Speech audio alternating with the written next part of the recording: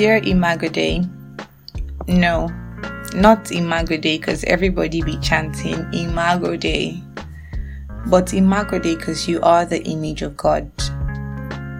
Then God said, let us make human beings in our own image to be like us.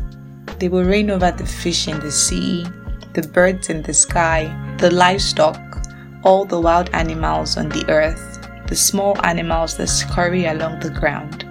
So God created human being in his own image. In the image of God, he created them. Male and female, he created them. Have you ever wondered what God looks like? Take a look at yourself in the mirror. Those bright eyes and a heart that loves. I thought to let you know that you are a special creation. They say man is a spirit that has a soul and lives in a body. You know how excellent God is? That's how he created you. An excellent being. No mistakes. He doesn't make mistakes. He paid attention to every detail. That pretty smile of yours, that cute nose and perfectly sized legs and a kind heart. He knew what he was doing when he made you. In the image of himself.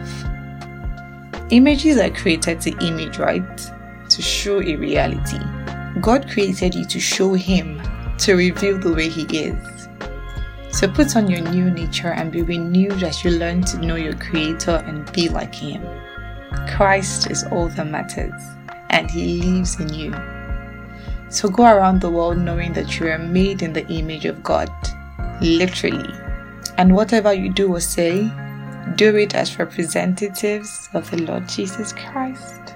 Hugs and kisses.